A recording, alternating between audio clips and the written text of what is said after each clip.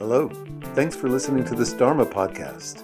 I hope you consider that in accordance with the Buddhist tradition, all of my work as a teacher is offered without charge and supported entirely by donations only. If you'd like to support this work, you'll find a PayPal button on dharmapunksnyc.com. So your autonomic nervous system mind basically fluctuates between states of energy, arousal, activation, and the secondary or the other setting of inhibition, deactivating, limiting energy and alertness. So those are the two broad settings, things that amp us up, mobilize us, get us ready to survive, and those settings that essentially wind us down, deactivate us, soothe, settle. The sympathetic nervous system is the branch of your nervous system that is associated with arousal, alertness, taking an action, mobilizing so that you can survive a difficult situation. When we have, it plays a very fundamentally good role in human life. The ability to go out in our species history, hunt for food, which was very, very dangerous. It was the time that you could be killed. Required you to have a sympathetic nervous system that would produce neurotransmitters that made you feel very powerful, like adrenaline. Also reward, dopamine. It's any sexual excitement, any time you play a game, anytime you exercise, anytime you do anything that requires exertion or activity, you are moving your autonomic system setting to sympathetic, to arousal. Of course, if you stay too long in the sympathetic nervous system, you eventually run out of adrenaline and dopamine, and then you start releasing your hypothalamus triggers the release from your adrenal glands of cortisol, which is a stress hormone that's very actually bad for us when it's released for any period of time. When we are in prolonged states of stress, which means we're constantly alert, we're constantly vigilant, constantly in a state of active engagement with something, where we don't have any time to relax. People in stressful jobs, people who have a lot of responsibilities and obligations that are essentially triggering them constantly, we run out of the dopamine reward, the adrenaline, and we live entirely on cortisol, which is exceedingly unhealthy. It causes arteriosclerosis, heart damage, kidney damage, liver damage. It's aging. It's fucks with your nervous system because it stops the production of white blood cells and T cells. So if you have any kind of chronic disease, chronic stress is a significant enemy. So the key is, it's fine to have your sympathetic nervous system activated for a short time, but if you have it activated for any length of time, it's going to start essentially compromising your physiological condition, well-being. And additionally, when you're in your sympathetic nervous system, you stop digesting food. The muscles around your abdomen clench, sending the blood to your limbs because your brain fully believes you have to do something physical to survive, and it's producing red blood cells because it thinks you might be attacked and injured. That's why it doesn't bother to produce any white blood cells which fight viruses. So the other side is the parasympathetic, which is deactivating, which switches us out of arousal and allows us to digest, allows us to rest, get sleep. It too can have positive and negative ramifications. If you stay in what's called the ventral parasympathetic, which is the parasympathetic works with a cluster of nerves that run down the front of your body, your face, and your chest. If you're in a state where you're using the higher parasympathetic, which is an evolutionarily modern invention, you can talk, you can work through problems, you can think outside of the box, you can be rational, you can interact with people in a positive way, you can exchange emotions in a safe way, and you'll be using your facial muscles to express your emotions. So that you'll find all of the physical qualities of any emotional state when you're in, or any state of being in ventral parasympathetic, the higher state. You'll be using your face and you'll feel the emotions on using the cranial muscles. But there's also a secondary part of the parasympathetic, which is the dorsal, which runs down your body, and that's associated with some very old and very negative effects of essentially deactivating oneself. When somebody is in a state of shock, when they are dissociative, depersonalization, when they are in a state of depression, when they are completely in one of those states of brain fog where they can't get out of bed, they can't, have no energy, no dopamine to live, they're in the old parasympathetic state. They're in the shutdown state, and that is a very difficult state of the nervous system to get out of. It's very difficult to think anything positive. Our memory structures largely start to switch off. The narrative structures in the brain start to switch off, so we don't recall anything positive. We can't bring to mind any rewards. It's very difficult to motivate oneself. And so there's, of course, significant setbacks to being in that sort of old parasympathetic state. So there's different neurotransmitters for both the sympathetic arousal and the parasympathetic downshift. The rewards in the sympathetic, once again, are adrenaline and are dopamine based.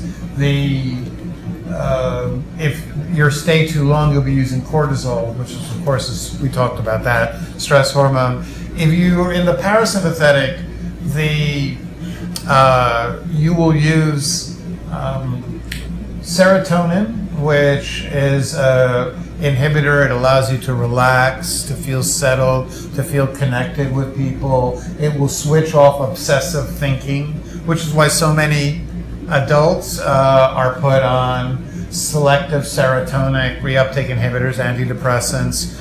Keep your serotonin levels high, which allows us to essentially switch off obsessive ideations. Also associated with the parasympathetic is GABA. It activates GABA and acetylcholine, which allows us to move our attention. It also, though, if you're in a state of shock, very often will flood with endorphins, which will essentially put you in an opiated state. But it also can release opiates, and endogenous opiates, when you're in the higher setting. So the goal of being a human being is to have what's called homeostasis. You don't stay too long in mobilized, aroused, active, nor do you stay too long in essentially downshifted, deactivated, rest and digest. We move back and forth fluidly depending upon our state of health, and also we'll find out our state of connection with others.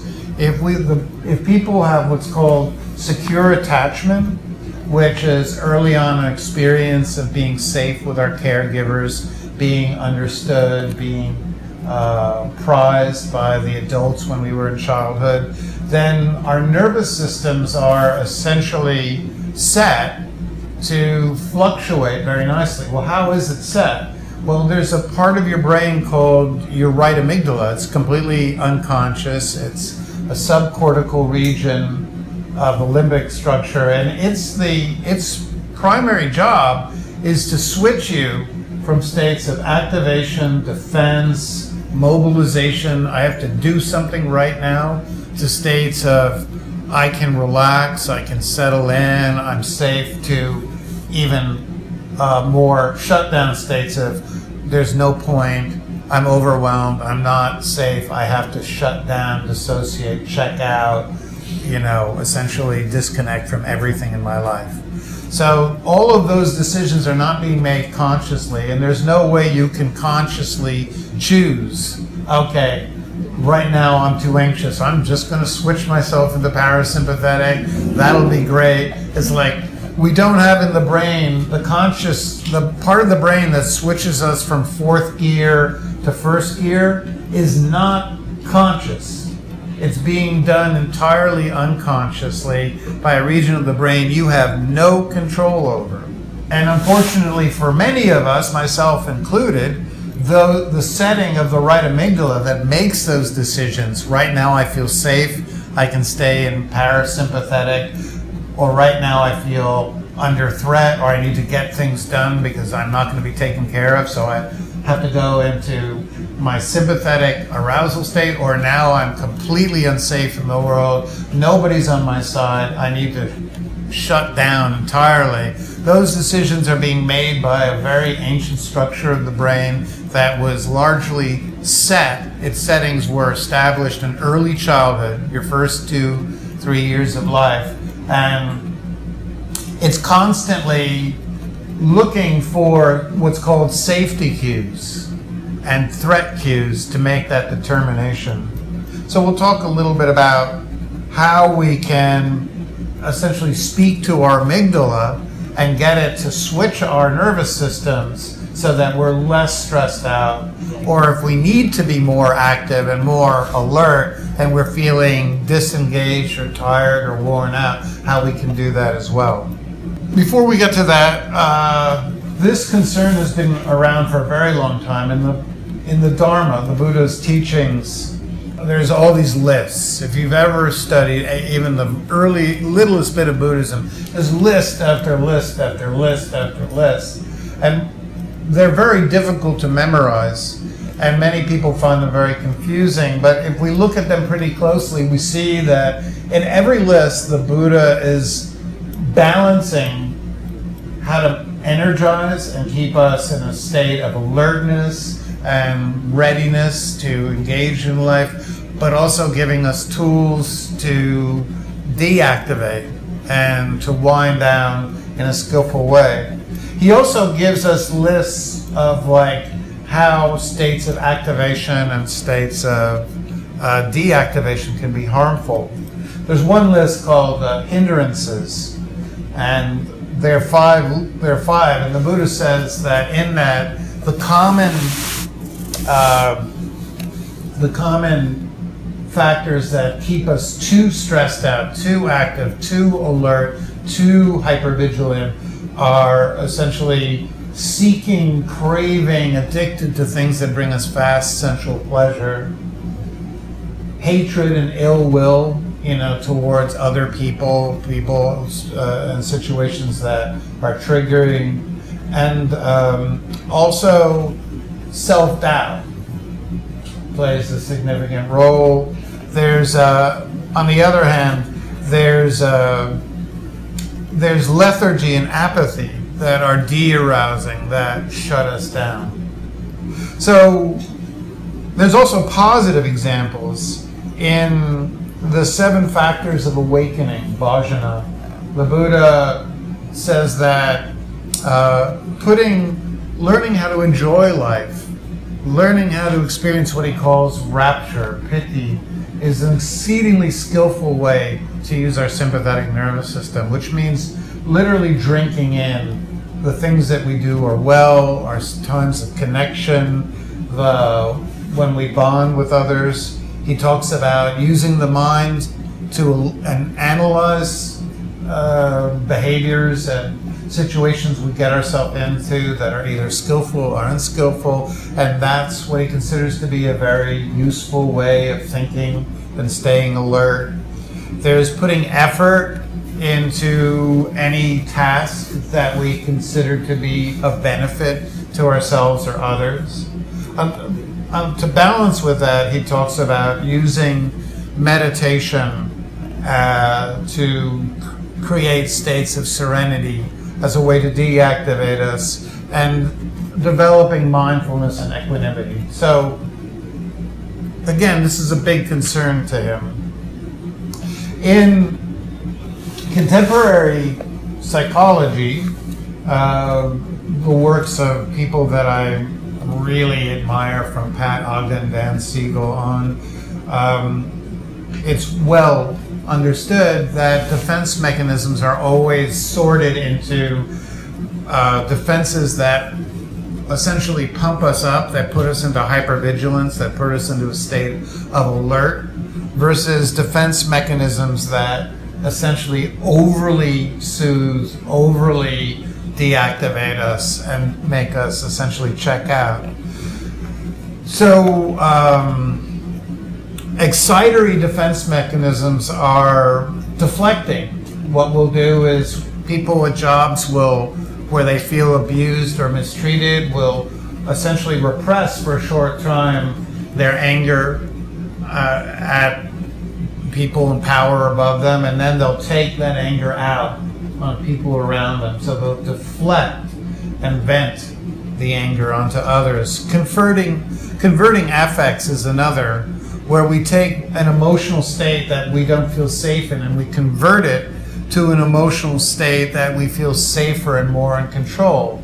So for instance, a lot of men feel very vulnerable ever allowing themselves to feel sad after they've been through a breakup or after they've been through a conflict with peers, and will start to feel to essentially replace their sadness with anger. And it essentially converts the emotion to an emotion where we feel not more in control, and we don't feel as vulnerable around other men. So there's this need to not, in other words, process the emotion, process the experience, but to convert it to an excitatory state where we feel in control.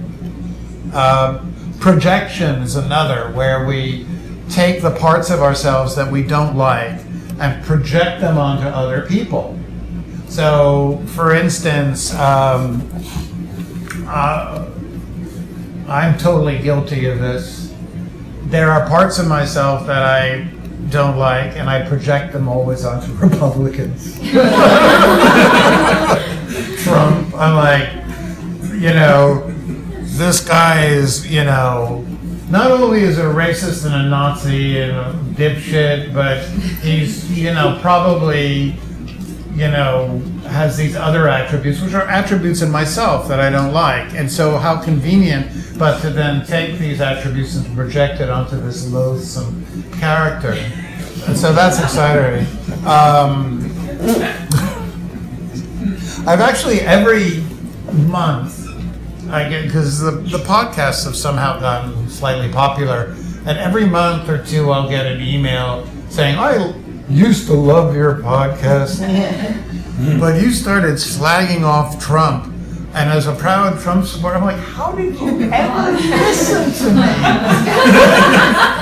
What did you ever find in this neurotic Jewish Buddhist guy blathering on about psychology? What did you think, Did you think I was voting for Mussolini? I mean, come on.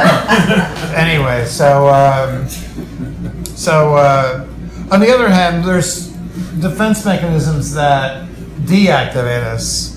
For instance, conflict avoidance, where we navigate around people where there's unresolved tension or where we have to go through difficult conversations, and so we avoid making eye contact, avoid walking in a place where they'll be. There's also minimizing when we've been through a painful event and somebody asks, how are you doing? And we say, oh, it's fine. And then we suppress awareness of the affects and we push it away. Passive aggressive behaviors are essentially down-regulating. We feel really angry, but we don't want to allow ourselves to shift up into a fully mobilized state. So we let the anger out, but in a way that doesn't shift us out of the parasympathetic state. Substance abuse, drug, alcohol.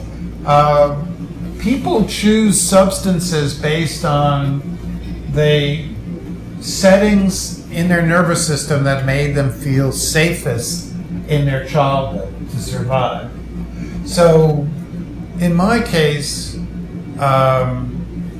there was I had both with my my father was a violent alcoholic, so times I would check out as a way of just getting completely out of contact with my body to feel safe and to be able to fall asleep. But at other times I had to be able to maintain alertness. So I gravitated when I was using, up until 25 years ago, I would use a lot of stimulants. Cocaine was available rampantly at the time. Lots of alcohol, lots of downers. I even used heroin. So I used everything and would recreate the settings of my nervous system that I used to survive my family system.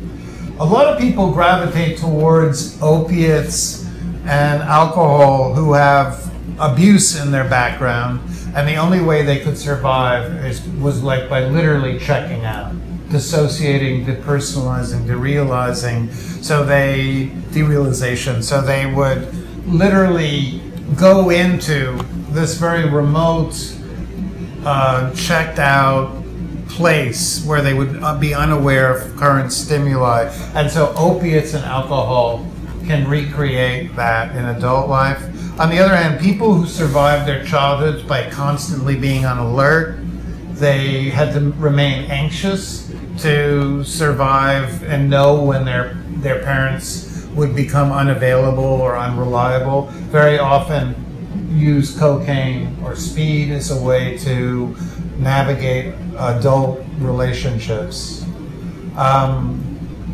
Attachment, the way we bond, how comfortable we feel in relationships has everything to do with the settings of the nervous system. When people have secure attachment, we know from the works of Shore and Siegel, and I had a whole list Mario McCullencer, Philip Shaver, Arlene Montgomery. So I'm just bringing up some clinical neuropsychologists on the top of my head. But depending upon whether we had secure attachment, if we did, we will tend to be in homeostasis, flow between the two states. We'll be able to fluidly move back and forth between states of alert when we need it, states of rest and digest. We'll be able to do it in a very predictable way. And so our nervous system will never stay too long in any one setting. It will be able to rest and digest, but we'll also be able to motivate ourselves to get things done in the world. Those who decreased their state of alertness, checked out to survive, who essentially tend towards parasympathetic, have avoidant attachment.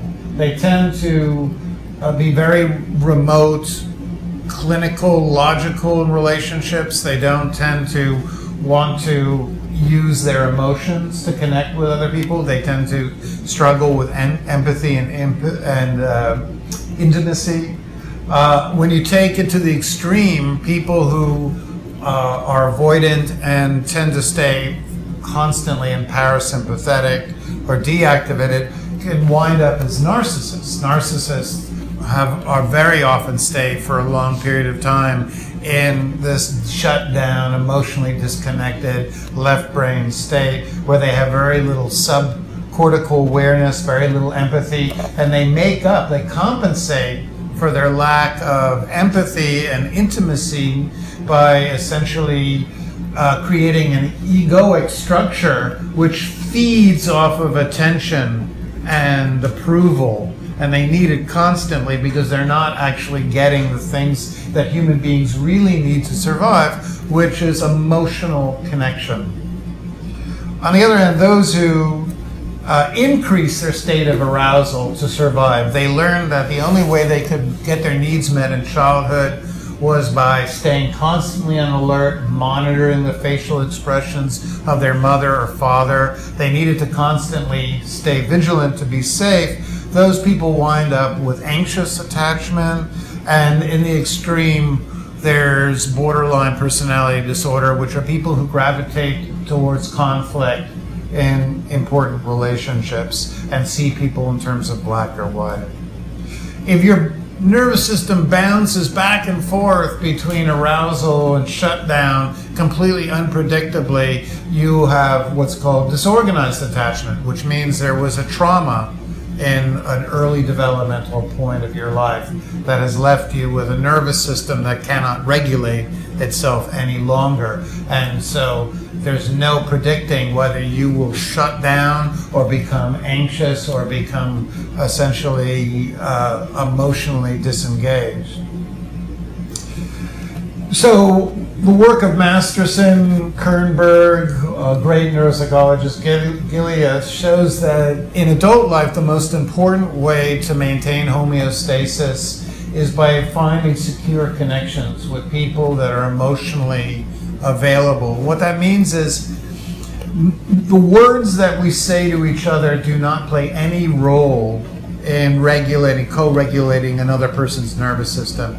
If somebody's really anxious and they come to you, trying to calm them down by saying reassuring things will not help at all, because the amygdala, which is keeping them in activation states, does not understand language. However, your right amygdala does understand when people maintain eye contact, when they give you a soft expression, when they empathize or mirror with your emotions, when they essentially create a stable distance, when they essentially create the ideal caregiver role with you.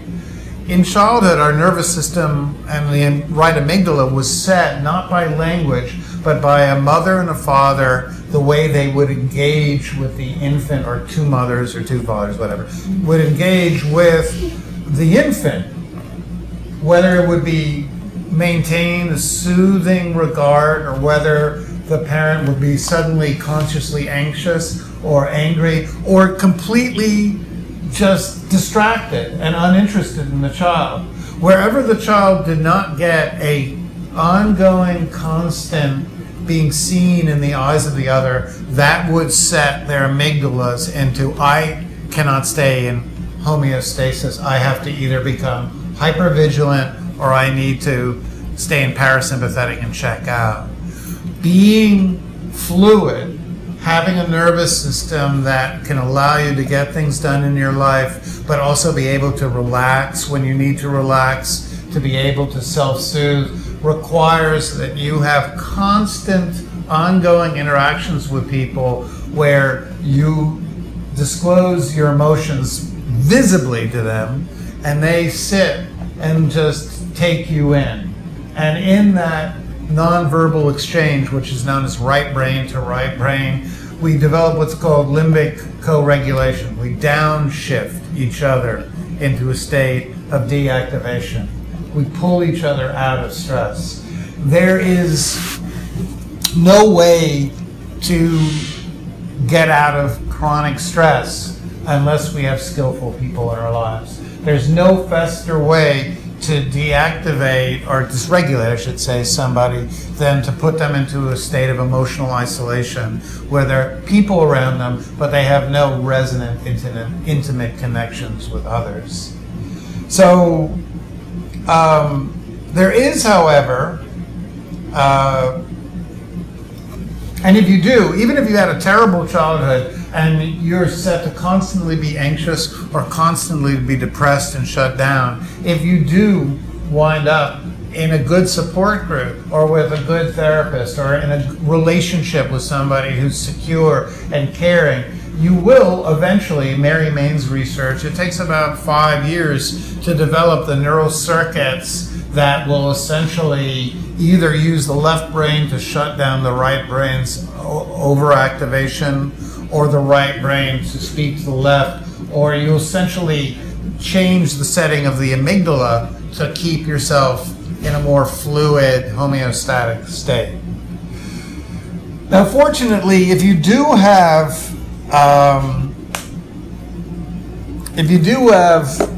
people in your life that can help, but no matter how often people are around, there's times where we're going to be alone, where we're not going to be around people who can help essentially regulate our nervous systems and can help if we're too anxious to modulate us to a state of homeostasis or fluid back and forth.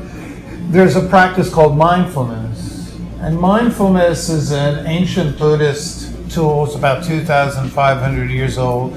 And it's been shown now in numerous clinical studies to be an excellent partner in essentially learning to reset our settings.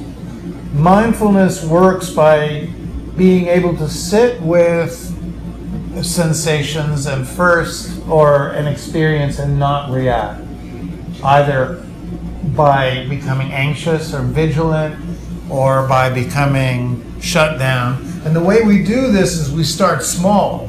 We don't just immediately throw ourselves into a stressful situation at work or in a conflict with a loved one. We actually practice using very basic body feelings and learn how to be with our internal states and learn how to be with them in such a way that we don't react, that we can just be with the experience. And already we're showing our amygdala that it can stay with more external stimuli without switching us either into arousal or to shut down. But then the second thing that can happen with mindfulness that's really skillful that the Buddha talked about is we can actually also begin to adjust our areas in the body that speak to our amygdala so that if we are too anxious, we can downshift, and if we are too depressed and shut down, we can upregulate ourselves. So in this meditation and mindfulness, we're going to be working with the two primary, for me, foundations of mindfulness. The first is with the breath, and the second is with energy moving through the body. And we're going to be working with both as a way to first determine whether we are in a state of homeostasis or whether we are in a state of arousal or when we are in a state of deactivation. And then we're going to learn how to change our settings, how to speak to our amygdala through the body. And then we're going to practice by bringing up a challenging event for our life, either something that triggers anxiety or triggers a sense of just wanting to just make it all go away. And we're going to use these tools to up or down regulate ourselves. So thank you for listening. I hope that was in some way interesting, and we're now going to put it all in practice. So find a comfortable seated position. If any of you have bad backs and want to use the wall to lean up again, feel free. Some people, obviously, it could be pretty painful if you don't have support. So feel free to come up and use the spaces so that you have support. And Yeah, there's another room for somebody here if you want. And so the first thing is just to close the eyes, and you don't need to worry about the shape of your spinal cord, as Ajahn Sucitto teaches, but the most important setting for him, a great Buddhist monk, is to keep your head balanced directly atop your pelvis or your sit bones. So we don't want our head to be too behind our pelvis or in front of it. We want it to be directly above. And then what we want to do is just make sure that the top of our head is parallel to the floor, that we're not tilting forward, so that we're not tucking our chin into our neck. You don't want to allow your head to slouch in front of your chest, and it kind of undoes all the good work that your meditation is. So for me, I always put a little bit of effort into tilting my head up like I'm looking at a very tall building, just to counteract that tendency of the head to slouch forward. And don't try to push yourself into any posture, just allow your body to do the work for you. You want your right brain to feel your way into good posture, not your left.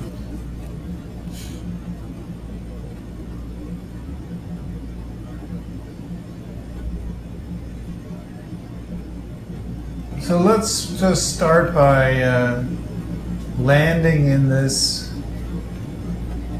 moment of time. If you can, bring to mind a place in the world where you feel really safe, a place where you give yourself permission to relax and unwind, a place where you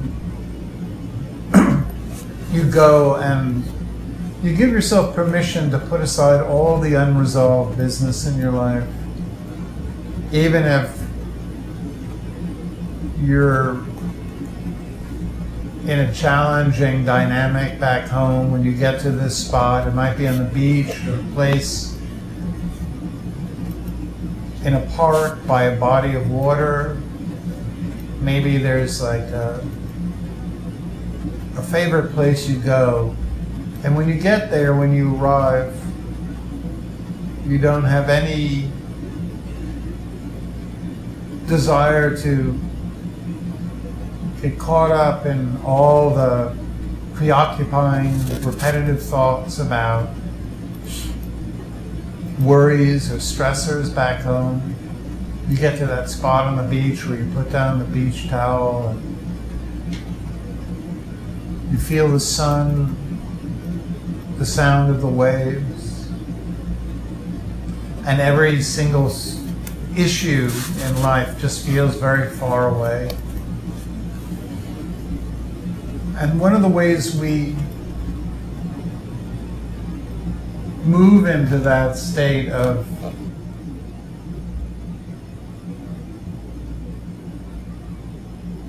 disengagement but alertness, the higher parasympathetic settings, is when we get to that place, we feel safe. We start relaxing unconsciously all the muscles. So we soften the muscles in the neck,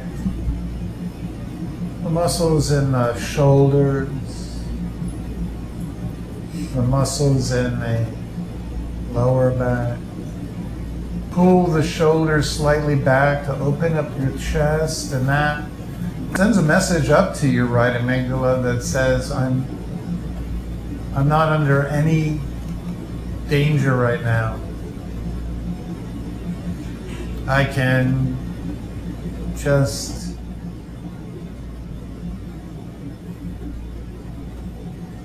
relax right now.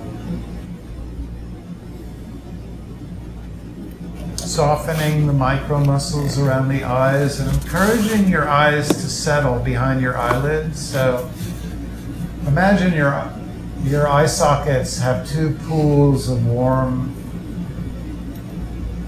water, and your eyes now can just float in those pools. They don't need to move anymore. They just can float in these pools and disengage from any need to move back and forth, up and down.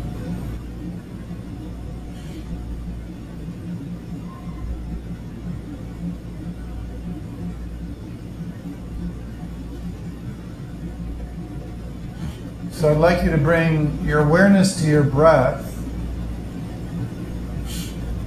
and become aware of the length of your in-breath and the length of your out-breath. Does your in-breath feel more, does it have a greater duration?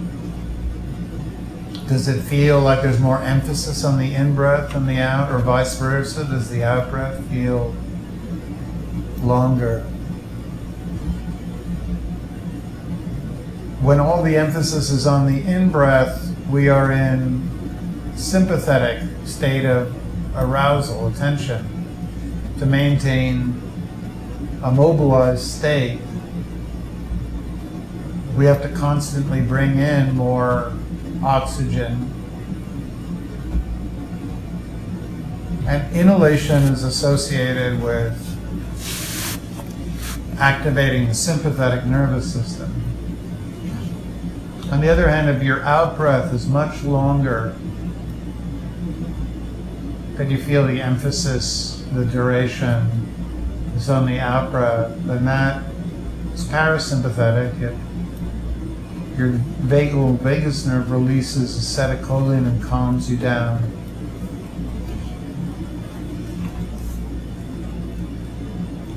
If you're overly active, you'll find your mind won't settle. If you're overly deactivated, you find it very difficult to stay awake or even find any motivation to do the practice. So if you feel slightly like your mind is spinning, difficult to settle on the breath, what you want to do is try to make your out breaths twice as long as your in.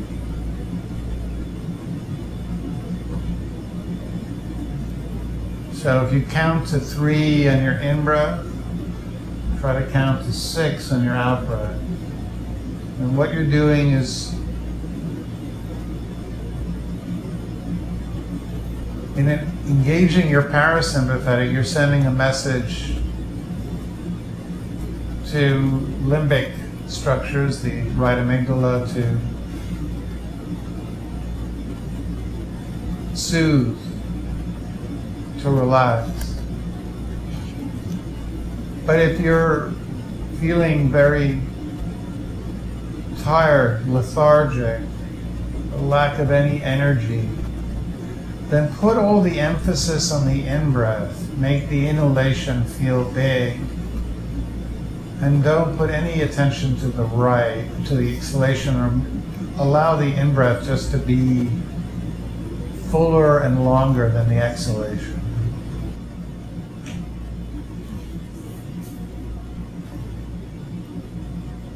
So let's just sit here for a while and practice using both. You also will find that there are some studies that show that if you hold a finger over your right nostril and breathe in through your left, that will soothe. And if you breathe in through the right nostril, that actually slightly activates the sympathetic. If you want to soothe yourself by counting breaths, you count down. So you count 10, 9, 8 with each breath. But if you want to slightly mobilize yourself, energize yourself, you count up to 10. So let's just spend some time practicing using awareness of the breath to adjust the settings of the nervous system.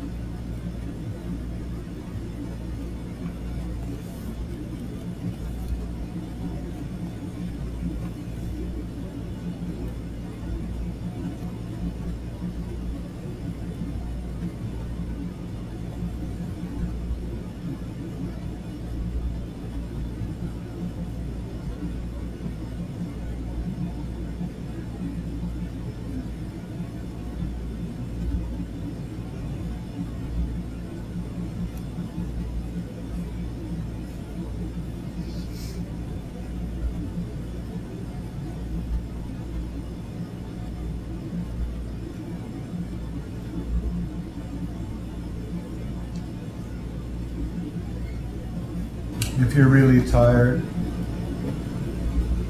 find yourself slightly dozing off. When you breathe in, you can open up your right eye, and then as you breathe out, close.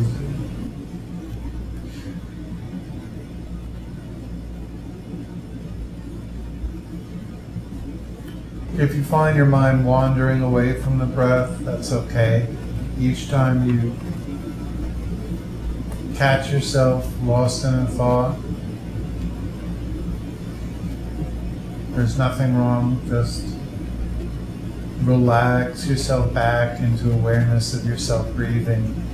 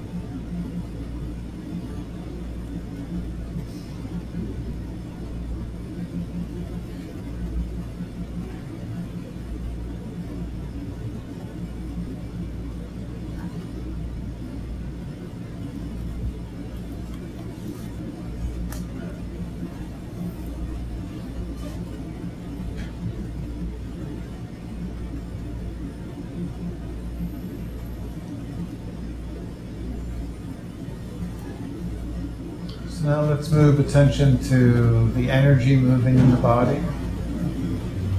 If you can find the sense of energy moving up in your body, filling up your chest,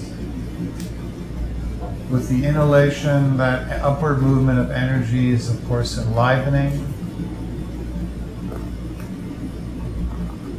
But assumingly it doesn't tighten the muscles in your abdomen, which is a state of stress. So to mobilize, to stay alert, to stay present, it's a feeling of, in the in-breath, energy flowing up from your abdomen to expand the vagal nerves in your chest.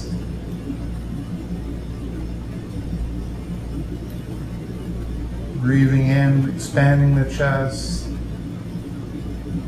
activating the sympathetic branch in a skillful way. You feel with the breath, you're not just filling your chest, but also slightly even lifting your head or your shoulders.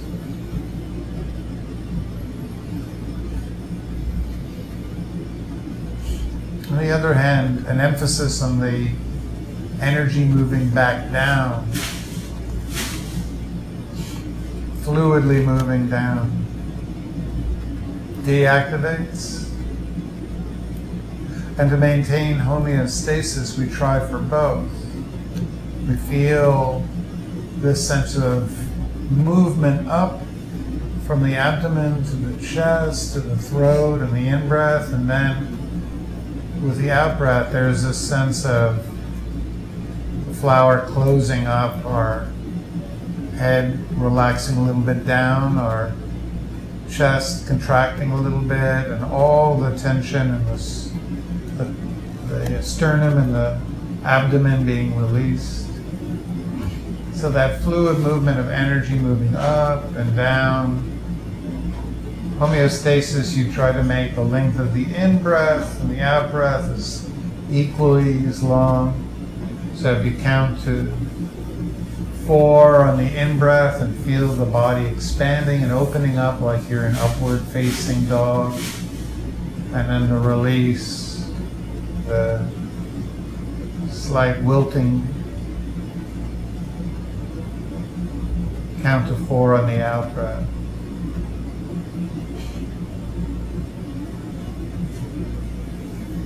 To see if you can use the energy of the breath moving up and down the body to attain a state where you're balancing alertness with a state of ease. You do that by making the breath feel slightly more pronounced in your body. You breathe in, really filling the chest with it. When you breathe out, slightly exaggerating the release in the front of the body.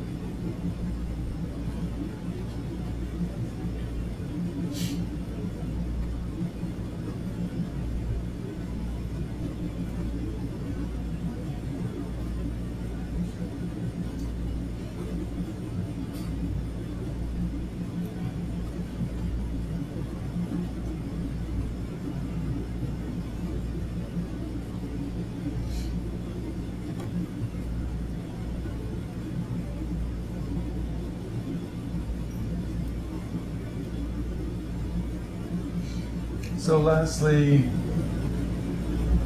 what I invite you now to do is to bring to mind a upcoming interaction with someone that either activates a sense of concern, anxiety, or a situation where you very often shut down, where you feel you get tongue-tied, can't speak, you feel overwhelmed.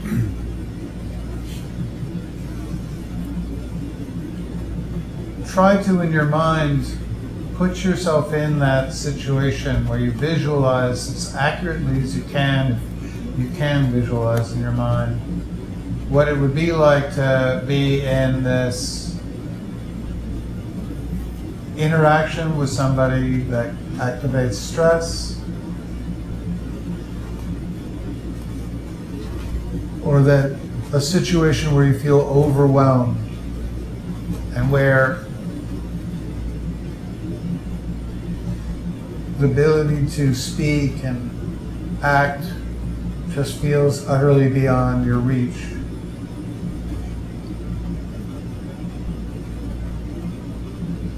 And see if you can, while you have this image in mind, discern first what your breath is like. As the breath, the rhythm shifted, are you now more in inhalation or exhalation?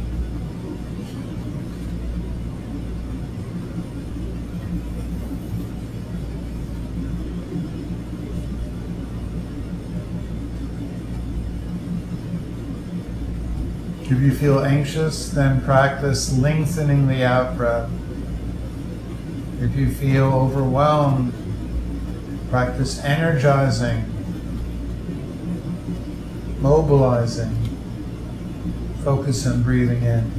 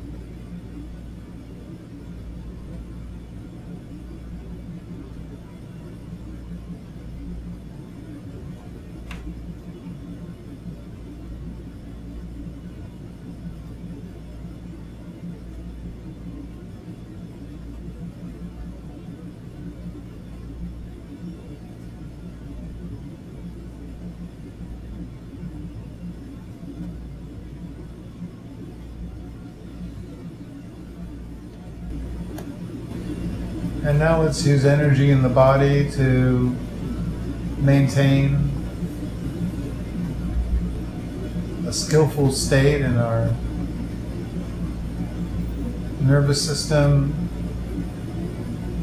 So while you hold the stressful or overwhelming image in your mind, practice counting to 4 while you breathe in, and in the in-breath, fill up your chest, expand it, slightly pulling back the shoulders, tilting the head even further up. Imagine it, the in-breath being this filling up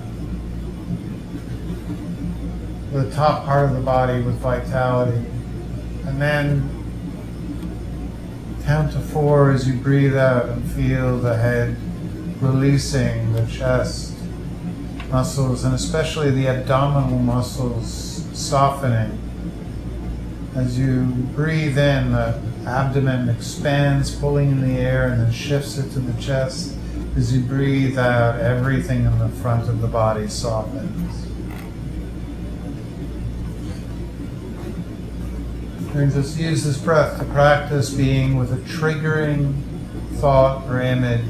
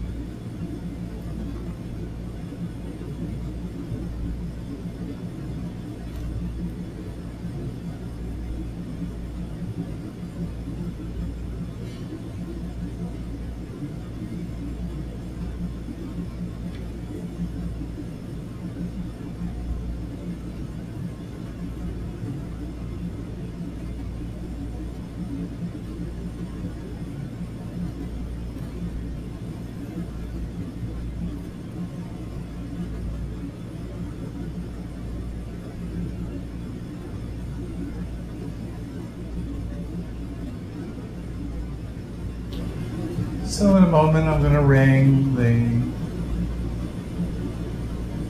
cymbals, and when you hear the sound, very, very slowly let go of any image that remains. And while you maintain awareness on your breath, slowly open your eyes, look at the ground in front of you, and integrate sight into your awareness in such a way that it doesn't dominate, so that you can bring awareness of your breath with you into the rest of this evening. It's very possible to have ongoing awareness, checking in with your breath, checking in with whether your stomach is tight or released, your chest is open or collapsed. And just on an ongoing basis, we can keep ourselves in a far more conducive state of being.